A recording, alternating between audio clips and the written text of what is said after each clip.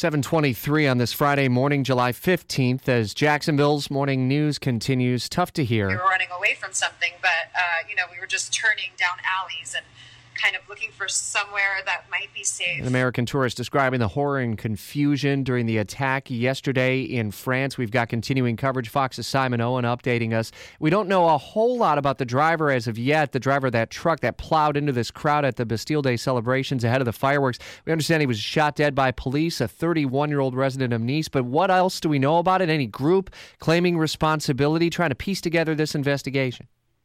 Yeah, there's been no claim of responsibility, and so the first priority for investigators trying to figure out if this man had any accomplices. As you say, this figure being bandied about is that he was 31 years old, a local man, French-Tunisian, born in Tunisia, a dual national, but that is an unofficial identification. We think the police are going off identity papers that were found in this man's possession, but clearly you can't take someone who's done this, you can't take anything he says at face value, and the problem is if they die in the operation, you can't actually question them, of course. So the unofficial identification, yes, is that 31-year-old, but they need to do DNA tests on the body, really, to be sure. You know, Simon, it's one thing to hear about the bombings of vehicles or mass shootings. We saw what happened, obviously, in Paris.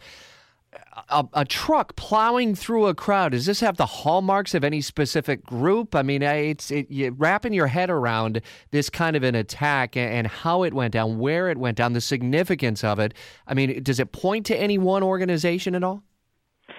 I mean, I think there are some in the intelligence community who would point to it being an ISIS attack. You could perhaps point it to other terror groups as well, though. France has actually had a couple of these on a much smaller scale, a case of maybe a car ploughing into a crowd and either injuring half a dozen people or perhaps killing one or two people. It's happened a few times in the last couple of years in France, but clearly nothing on this scale.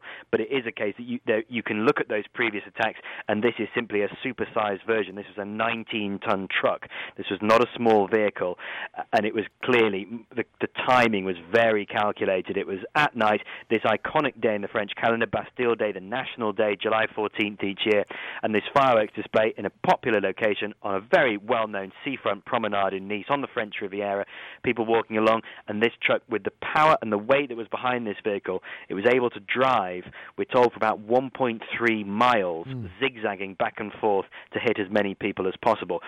And, on the one hand, you look at this and say it's a very soft target. On the other hand, to do something quite that advanced suggests a fair amount of planning and execution involved in this.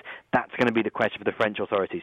Should they have spotted this? Fox's Simon Owen. Overseas in Europe, at least 2 Americans are believed to be among the dead. In fact, they were confirmed by the State Department as a 51-year-old Sean Copeland, his 11-year-old son Brody. They're from Austin, Texas, and they were just on vacation, the French Riviera, when it all went down.